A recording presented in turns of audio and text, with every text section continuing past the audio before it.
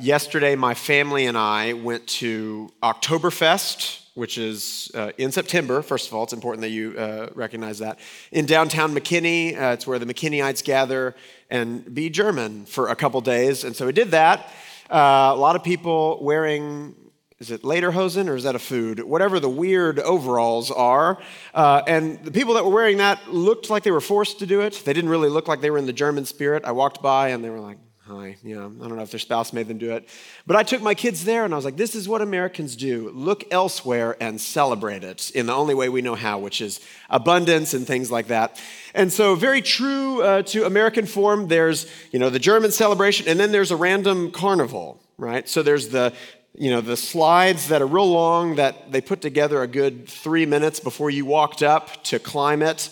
And, there's like a 50-50 chance that you'll die on it. And there's a Ferris wheel and you're like, okay, I guess this is how I go. This looks really, really rickety. But for some reason, I will pay a ridiculous amount of money to do this. It's like $5 per circle, right, on the Ferris wheel. So we did this, right, because it's Saturday, and what else are you going to do? So I'm doing this, taking my life into my own hands, and going on that long slide with my 3-year-old, Harvey, and you sit on a sack, but my legs were a bit, too wide, so I got a nice leg wax on the way down. And so observing my life and my decisions yesterday, and my wife's as well, you would ask the question, or you should ask the question, why are you behaving this way?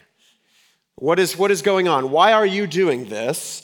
And if you paid attention, what you would see is the way I'm spending my time, the way I'm spending my resources, my weekend, the way I'm spending my money, you should be able to discern a couple things about my life. And the only thing possible to discern yesterday was, I love my children.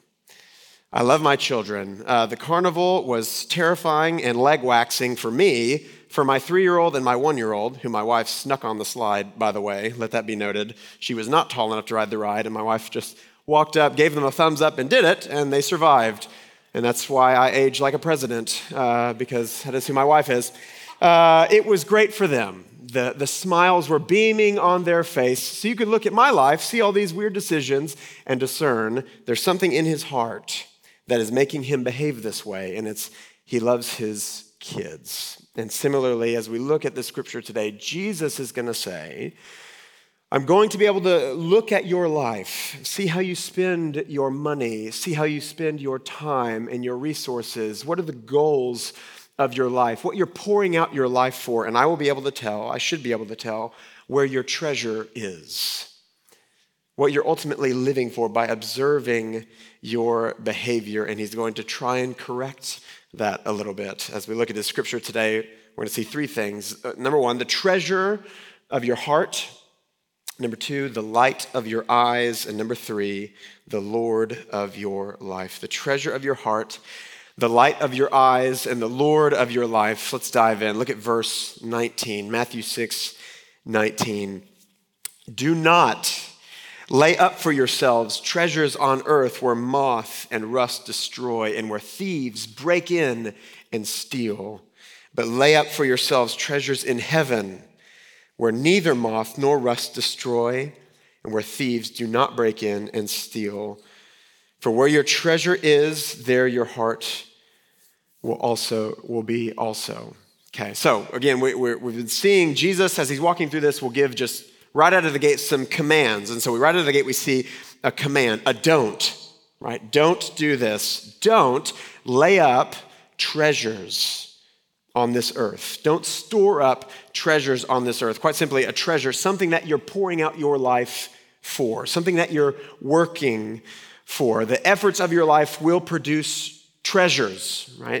There's an end goal behind it, right? You go to work, you labor, you work, you get a paycheck, and you put that in the bank, right? Your work is for something, for some sort of treasure. There's always an end goal in mind that you're working towards. And so Jesus says, don't, as that happens, as it's going to happen with all of us, make sure you're not storing up treasures that are on this earth.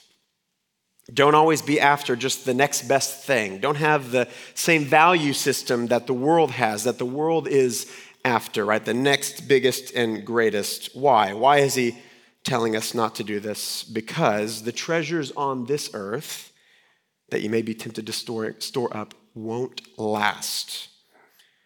The treasures on this earth won't last. Look at verse 19 again. Don't lay up for yourselves treasures on earth where moth and rust destroy and where thieves break in and steal. So if you're always after the next nicest clothes or outfit or whatever, moths are going to break in and eat those, which I'll be honest with everyone in this room.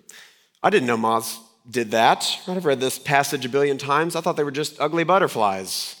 Apparently, they eat your clothes, right? So don't just be after the next best thing. Don't be after just the next best car, because every car is going to one day end up in the junkyard.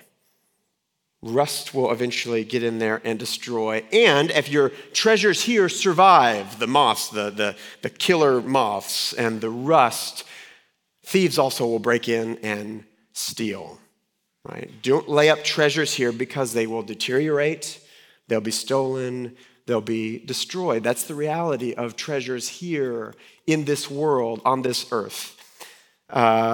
Joe, my 1-year-old, talk about my kids. You should expect this by now, all the time.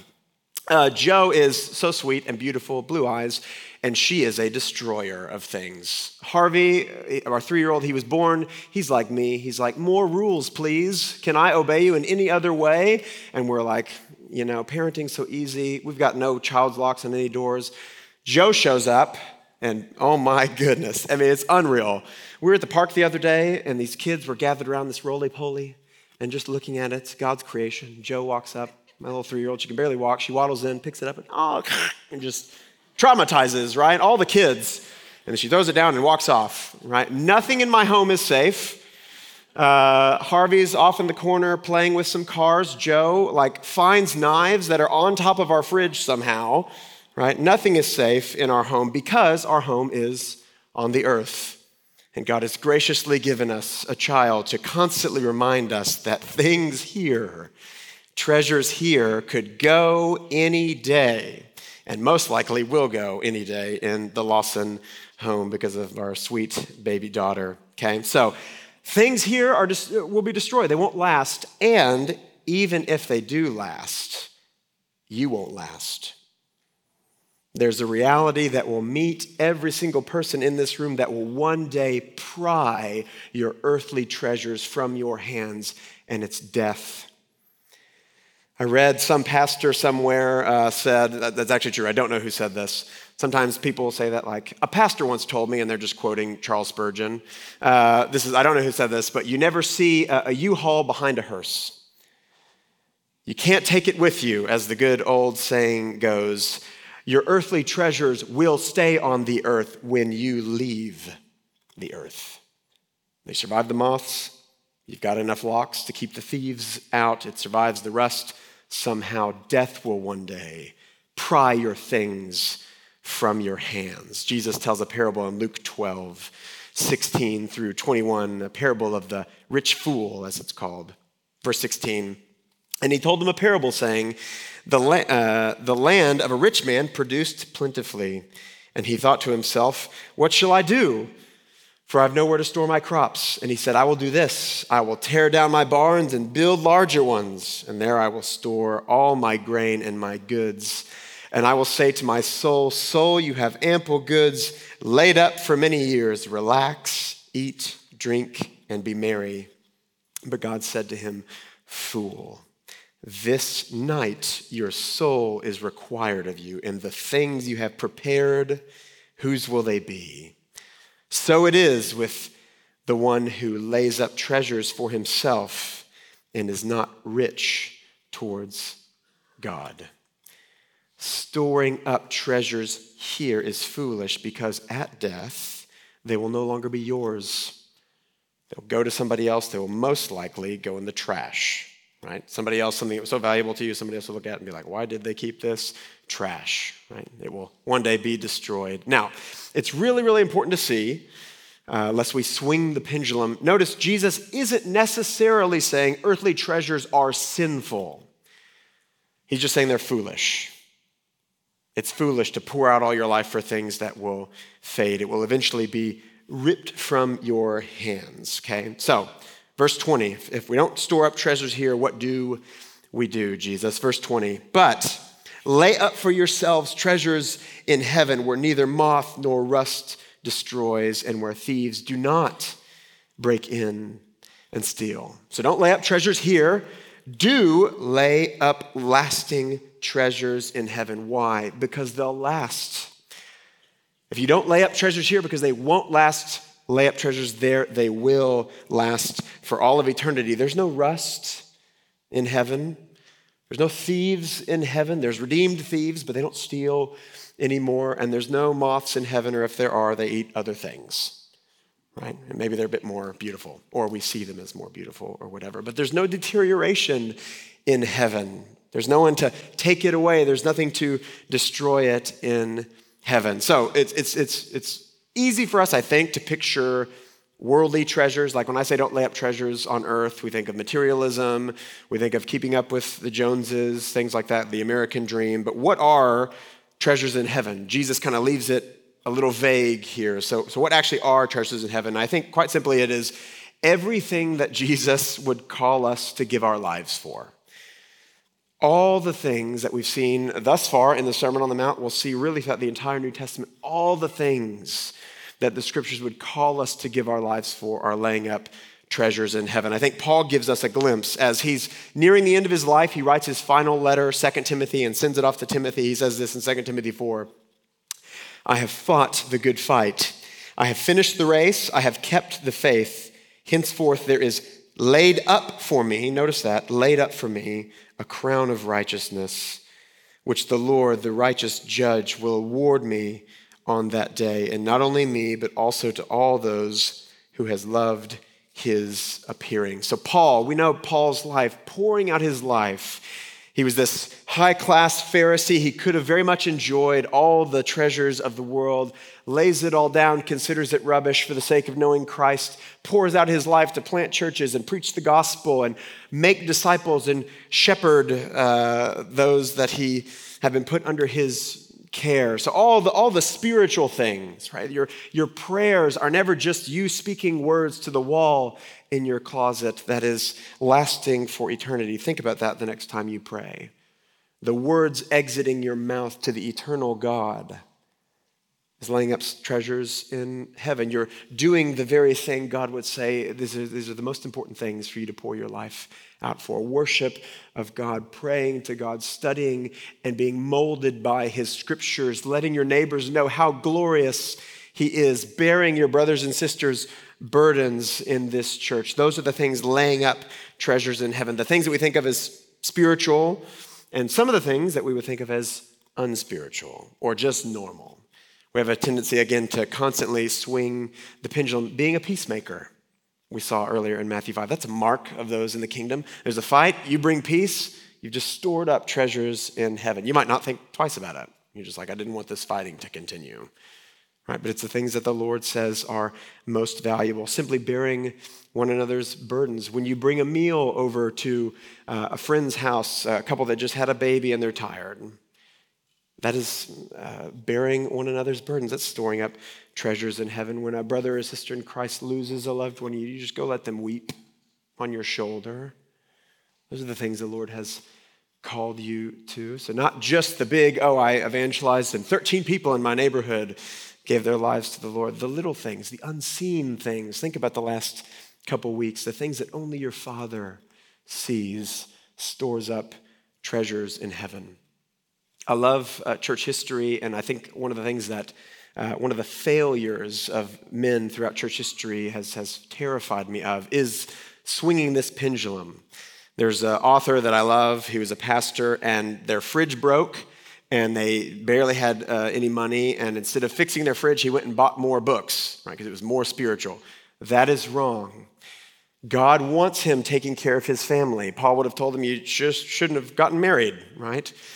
You have been placed with a spouse to care for, children to care for, right? It's not only spiritual things, it's the things you wouldn't even think of. Loving your kids, playing with them, caring for your spouse, providing for your family.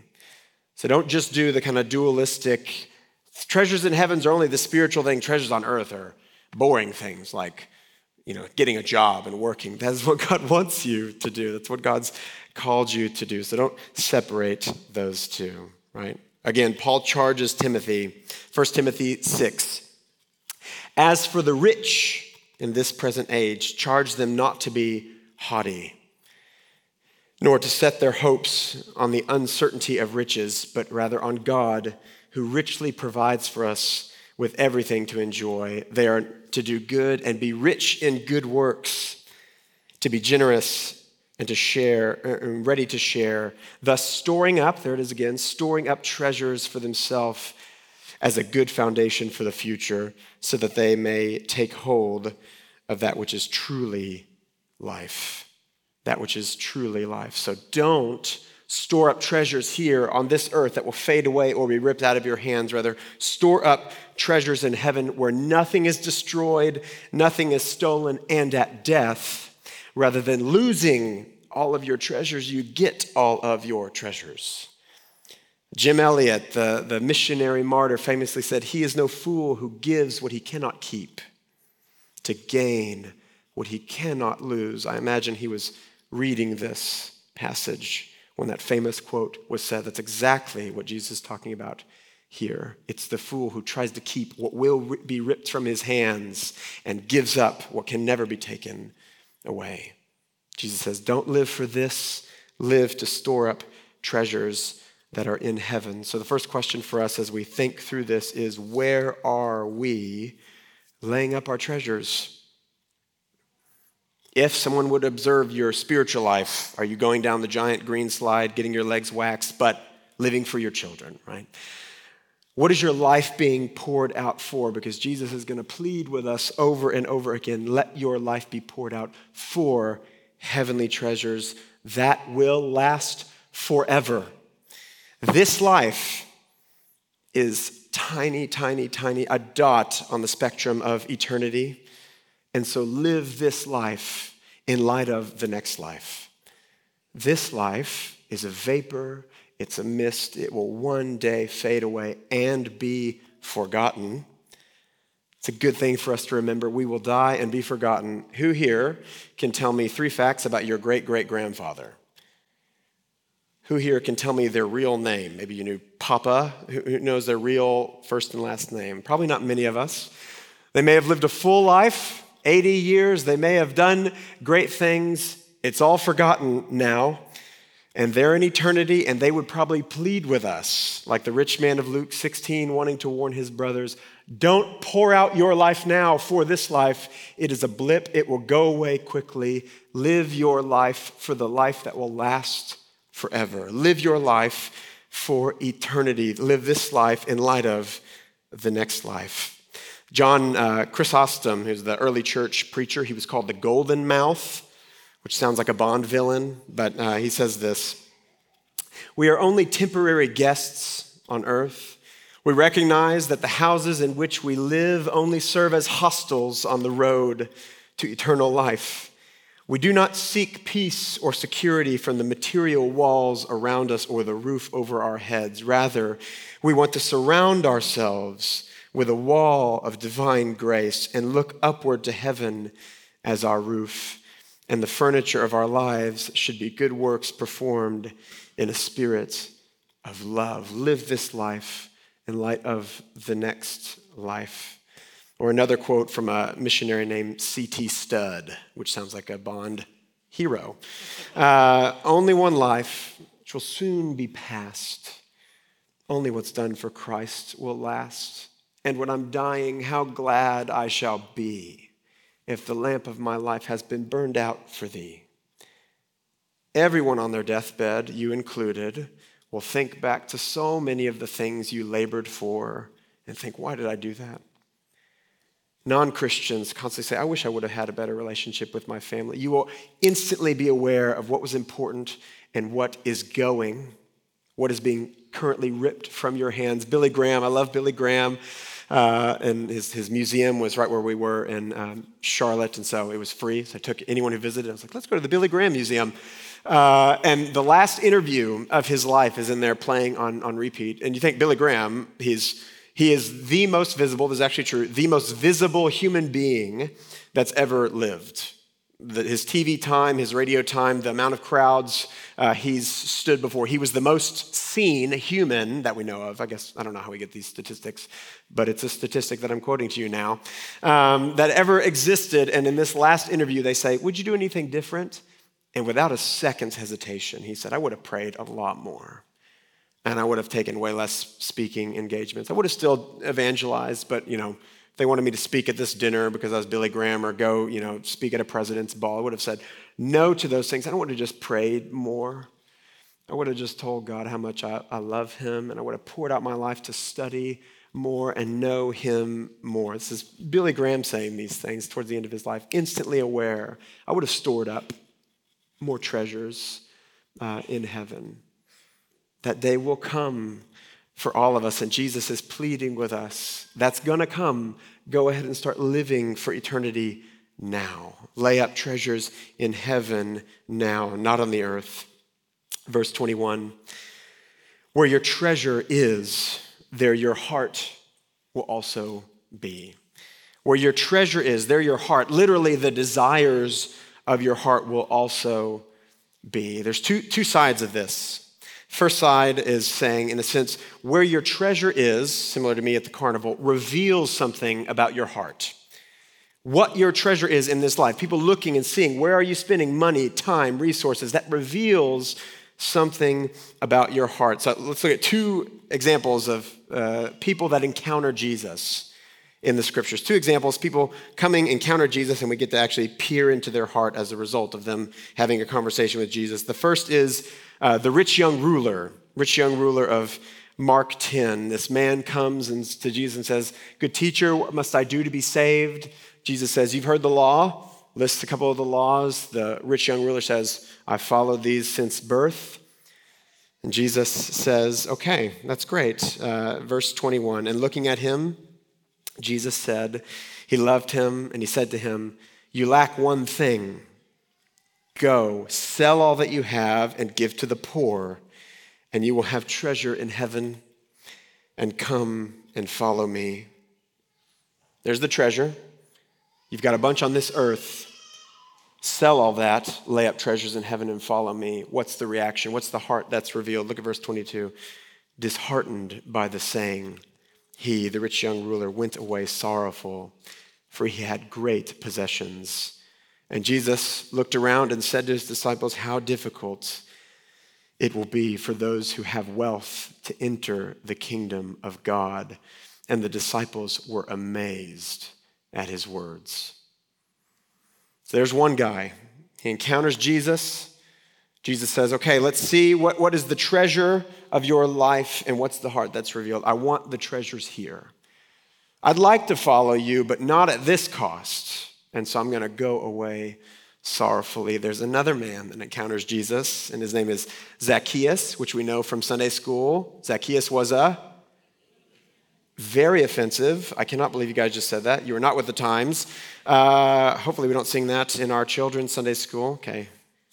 You guys got to get with it. Okay. You haven't been on Twitter in a while. You can't say that kind of stuff anymore. So Zacchaeus, he was short, and so he has to climb up into a tree to see Jesus, and he's also a tax collector, which means every Jewish person would have hated him. He's a Jew who works for Rome, and he not only collects taxes, but he keeps a little bit extra for himself. That's why tax collectors are so hated, so cheating people out of their money. And he sees Jesus. He climbs up into a sycamore tree for the Lord he wanted to see. He sees Jesus. He meets Jesus. Jesus says, come down. I want to have dinner at your house. Luke 19, verse 8. And Zacchaeus stood and said to the Lord, behold, Lord, I have the half of my goods I will give to the poor. And if I have defrauded anyone, I will restore it fourfold. And Jesus said to him, today salvation has come to this house. Jesus isn't saying, okay, because you're going to give your money away, you'll be saved. What he's saying is, the way you're spending your money, I can now see who your Lord is, and it's me. Unlike the rich young ruler, Zacchaeus encounters Jesus, and he finds his true Lord. And therefore, all the treasures on this earth are now neglected that he might lay up heavenly treasures. And because of how he's spending his treasure, his heart has been revealed. And Jesus says, today salvation has come to this house. It's come into the heart of Zacchaeus, and you can see it by his treasure. You see that. He encounters Jesus. He neglects earthly treasures, and now he is going to lay up heavenly treasures because he's fundamentally changed in meeting Jesus. When you encounter Jesus, are you the rich young ruler, or are you Zacchaeus? Are the high claims he would have on your life too much? You would like to follow him. Who wouldn't like eternal life? Who wouldn't like to avoid hell? Sure, yeah, what must I do to inherit eternal life? Everyone asks that question, but is the answer the high call, the pick up your cross and follow me, the deny pleasures here for eternal pleasures there? Is that too much? And will you leave sorrowfully, or will you see this man, this God is infinitely greater than anything here. Therefore, I will do whatever it takes, do whatever he tells me with my treasures here to gain treasures there.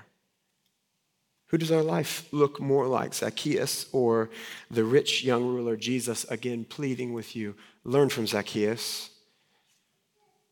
Learn from Zacchaeus. So I said there's two sides to this. The first is where your treasure is, it actually reveals your heart. The second side of that coin, we will see actually more clearly in the next section. I'll just tell you, it's where you set your treasure, the desires of your heart will follow.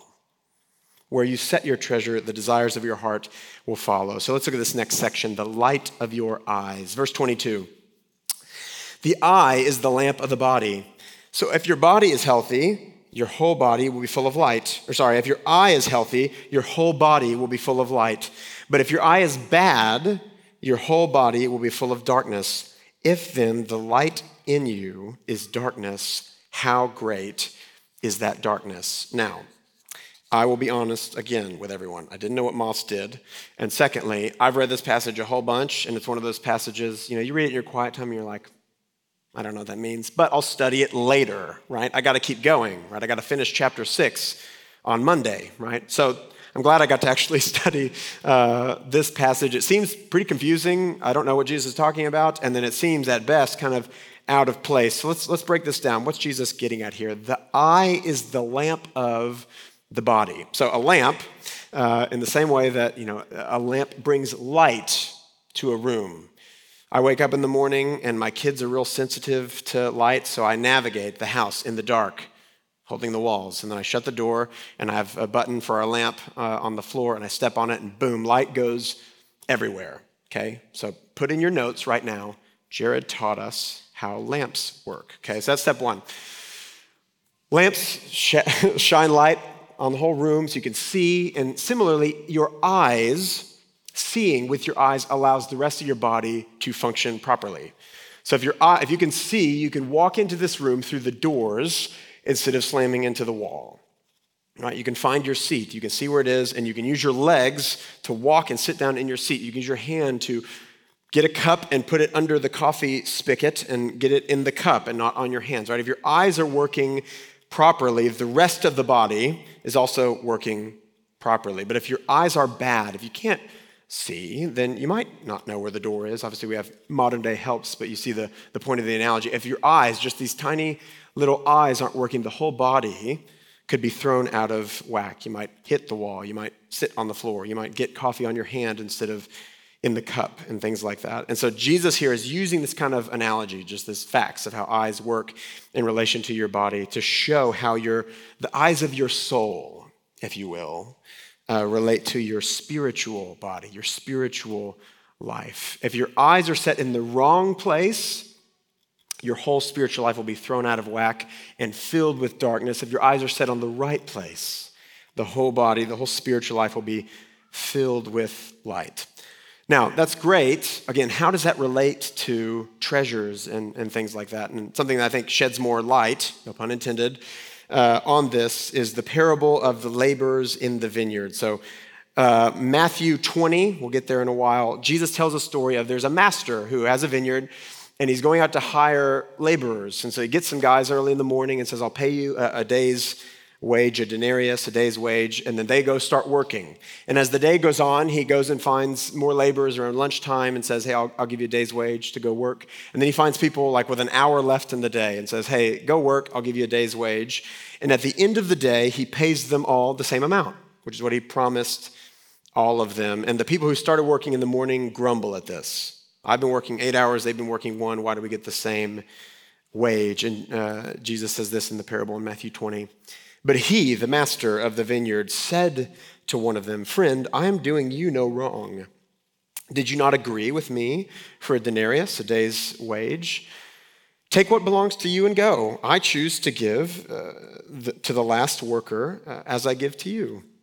Am I not allowed to do what I choose with my belongings to me? Or do you begrudge my generosity? And I have that underlined because literally in the Greek, that means, or what it says there is, or is your eye bad because I am good? It's the same phrasing Jesus is using here in Matthew 6. So what's Jesus getting at? Quite simply, there's two kinds of eyes, two kinds of spiritual eyes. There's bad eyes that are greedy, that hate God's generosity, that's stingy eyes, and therefore the whole spiritual life is thrown out of whack because it's living for self. The eyes are set on self, and now the whole spiritual life is walking in great darkness. You see the treasures of this world, as the rich young ruler does, as more supreme, right, as of greater value than the treasures in heaven, and therefore that's what you live for. Your eyes are set here on this world, and therefore your whole life and your spiritual life are here. And therefore you're walking in great darkness. But there's another kind of eyes, good, healthy eyes that are set on heavenly treasures, that are set on God, and therefore the whole life, the whole spiritual life is walking in the light, right? It sees God as supreme. It sees God as the one that we should pour out our lives for. So now we're actually finally getting to what I said earlier. There's two sides to the where your treasure is, there your heart will also be. The first side, again, where your treasure reveals your heart, and then here we're seeing how this relates to the second side. The treasure you set your eyes on, your heart's desire, your whole body, your whole spiritual life will follow. Where you set the eyes of your heart, if you will, the whole life, the whole body will follow. And so if you want to be healthy, if you want to live a healthy spiritual life, a life filled with life, you have to set your eyes on heaven. Set your eyes on God. Set your eyes on the things above. Set your eyes on treasures there, again, in the next life. All of us, because we're born post-Adam and Eve. We're born post the fall. We're all born into sin. We're all born spiritually blind, and so we're constantly needing a correction to look away from this world and back up to Jesus. If we're going to see reality, the reality that God is God and that we're not, right? That's what Adam and Eve. I actually want to decide what is good and what is evil.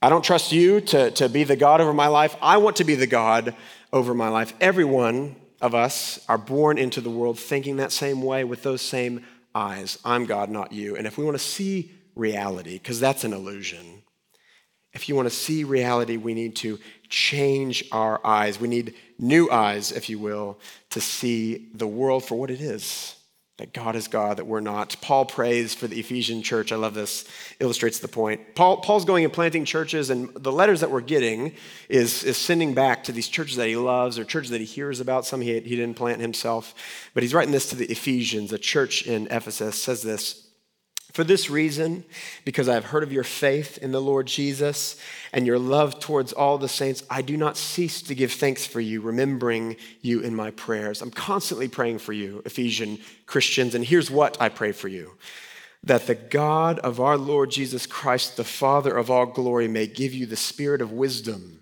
and revelation and the knowledge of him. Look at verse 18, having the eyes of your heart enlightened. What's Paul getting at? I want you to have eyes. I want you to have good eyes. The eyes Jesus is talking about here in Matthew 6, having the eyes of your heart enlightened. And what happens when your eyes are enlightened? You know, so that you may know what is the hope to which you have been called, What are the riches of his glorious inheritance in the saints? What is the immeasurable greatness of his power towards us who believe, according to the working of his great might that he worked in Christ when he raised him from the dead and seated him at his right hand in heavenly places? What's Paul praying for? Right eyes that see the glorious inheritance that is yours, the unthinkable hope of the gospel that is yours in Christ Jesus, the heavenly treasures, the inheritance that will one day be yours because of Christ Jesus. I want your eyes healthy. That's what Paul prays for this church in chapter 1 of Ephesians.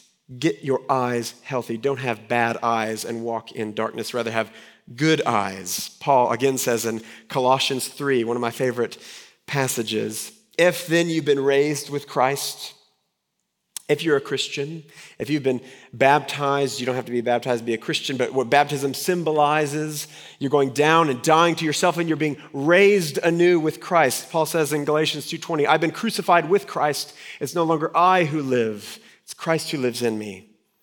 The life I now live in the flesh, I live by faith in the Son of God. If that's true of you, if you're a Christian, if you've been raised with Christ, seek the things that are above where Christ is seated, or where Christ is seated at the right hand of God. Set your mind, you could say, set your eyes on the things that are above, not on the things that are on the earth, not earthly treasures, but the things in heaven. For you have died, and your life is hidden with Christ in God.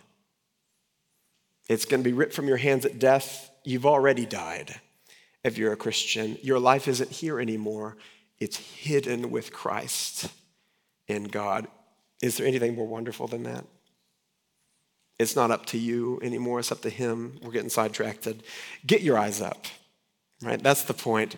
If that's true of you, if you're a Christian, set your mind on the things above. Set your eyes on the things above. We often hear, you can't be too heavenly minded or else you won't be any earthly good. Jesus here is saying, no. Until you're heavenly minded, until you're heavenly obsessed, until your eyes are only there, you will do no earthly good.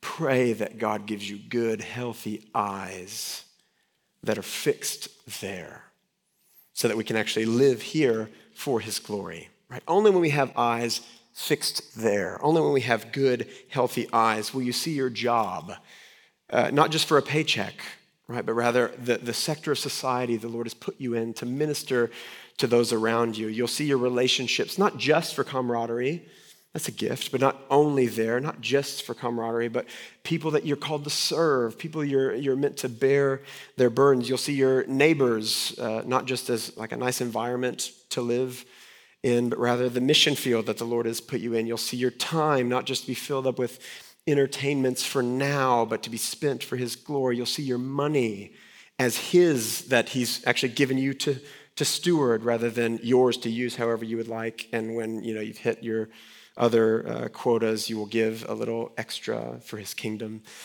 John Wesley, the famous Methodist preacher, says, I love this quote, "It's not how much of my money will I give to God, but how much of God's money will I keep for myself." He had a bad view of predestination, but he had heaven's eyes right there.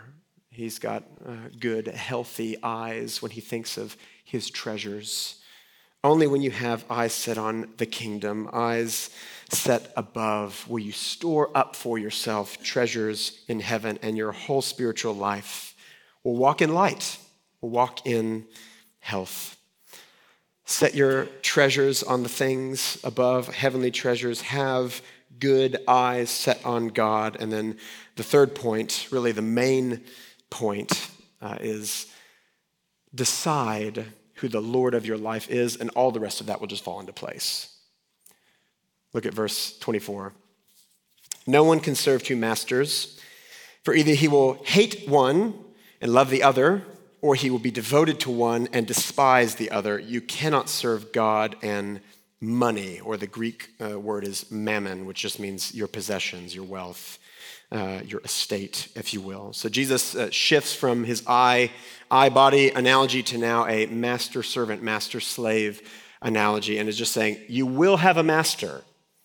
You will serve something or someone. Even if you think it's you, it's not you, that's an illusion. You will serve something or someone, and who you serve, the master you serve, will determine your relationship to all other masters. It will determine your feelings towards all other masters. Who you serve and love will determine who you hate. Who you devoted to will determine who you despise. And so choose, and then everything else will fall into place. And then he comes just out and plainly says, I'm talking about God and money. I'm like, oh, thank you. Those of us who just want it straightforward. You can't serve God and money. You can't live for God and live for accumulation of earthly treasures at the same time.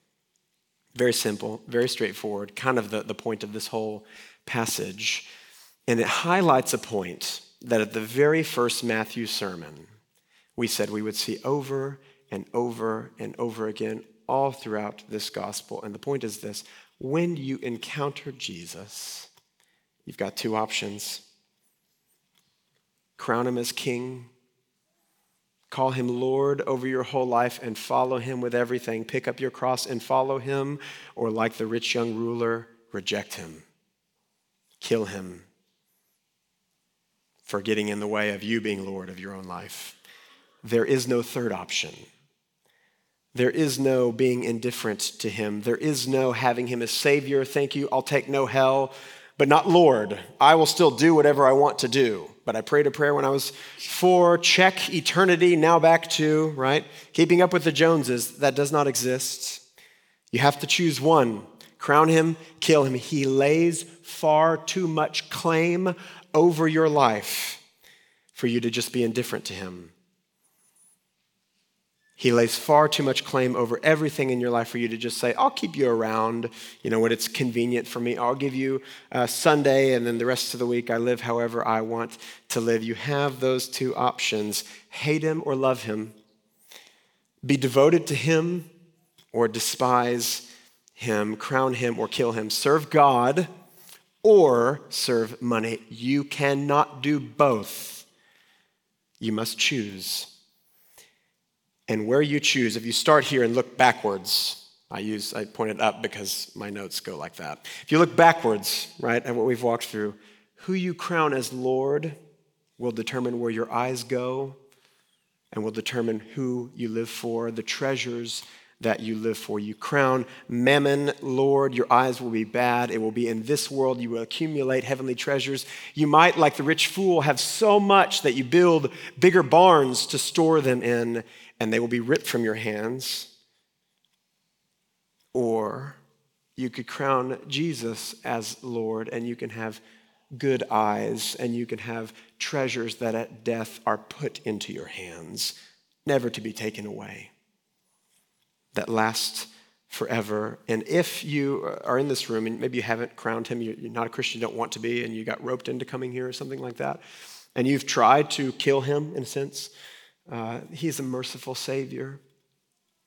You don't have to have that day where all things are ripped from your hands as death unexpectedly comes to you and you see that your life was a foolish one, lived for things that will go away and be forgotten. You can come to him and crown him and set your eyes on him and have eternal treasures that will last. If you're a Christian, if you're a non-Christian, you want your life to count for eternity, if you want the next life to be infinitely greater than this one, like Paul says, the sufferings of this present time aren't worth comparing to the glory that's to come to me when I see him, then crown him. Crown him and let your eyes be set on him and lay up treasures in heaven where your King Jesus is. And as we saw in Colossians 3, where your life already is. If you're a Christian, crown him, set your eyes on him, and lay up treasures in heaven. I want to end with a life that actually did crown Jesus, had his eyes set on Jesus, and laid up treasures in heaven. The life of Adoniram Judson, I'm reading his biography, so whatever I'm reading finds its way into my sermon. He was a missionary. He was born in 1788. And so missionary a couple hundred years ago. His dad was a pastor, and so he grew up in a Christian home in America, and newly formed America, and so he very much knew this.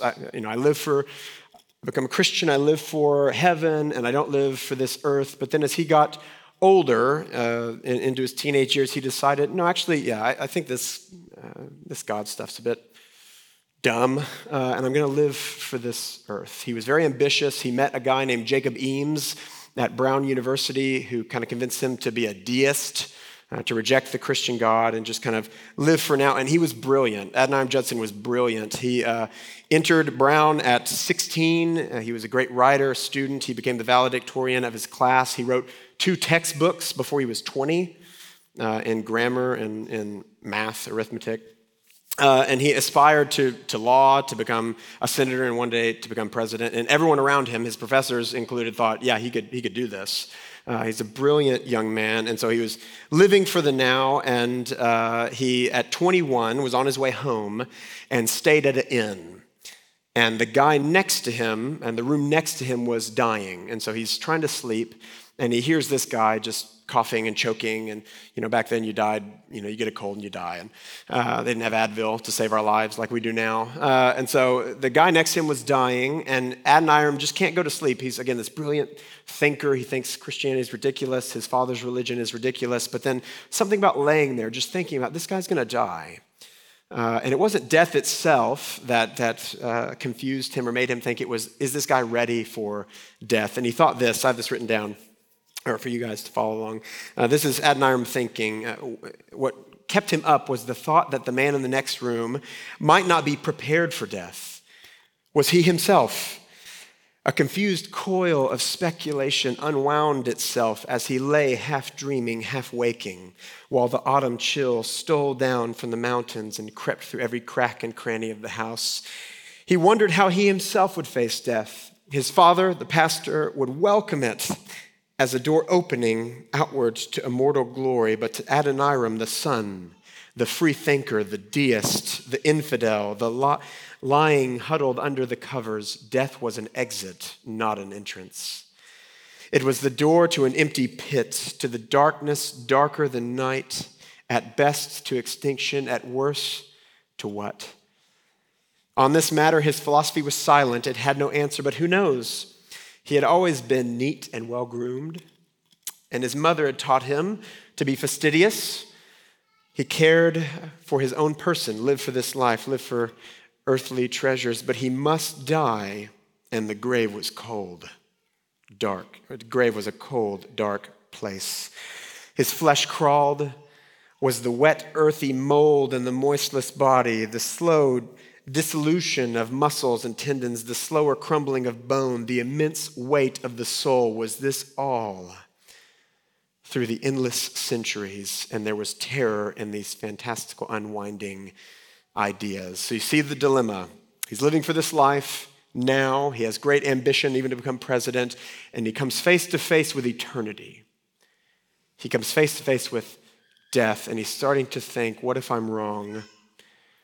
At best, is it just I am extinct? At worst, is it something far worse? And then he eventually goes to sleep. The next morning, he goes to the front desk clerk and asks, how is the man in the room next to me?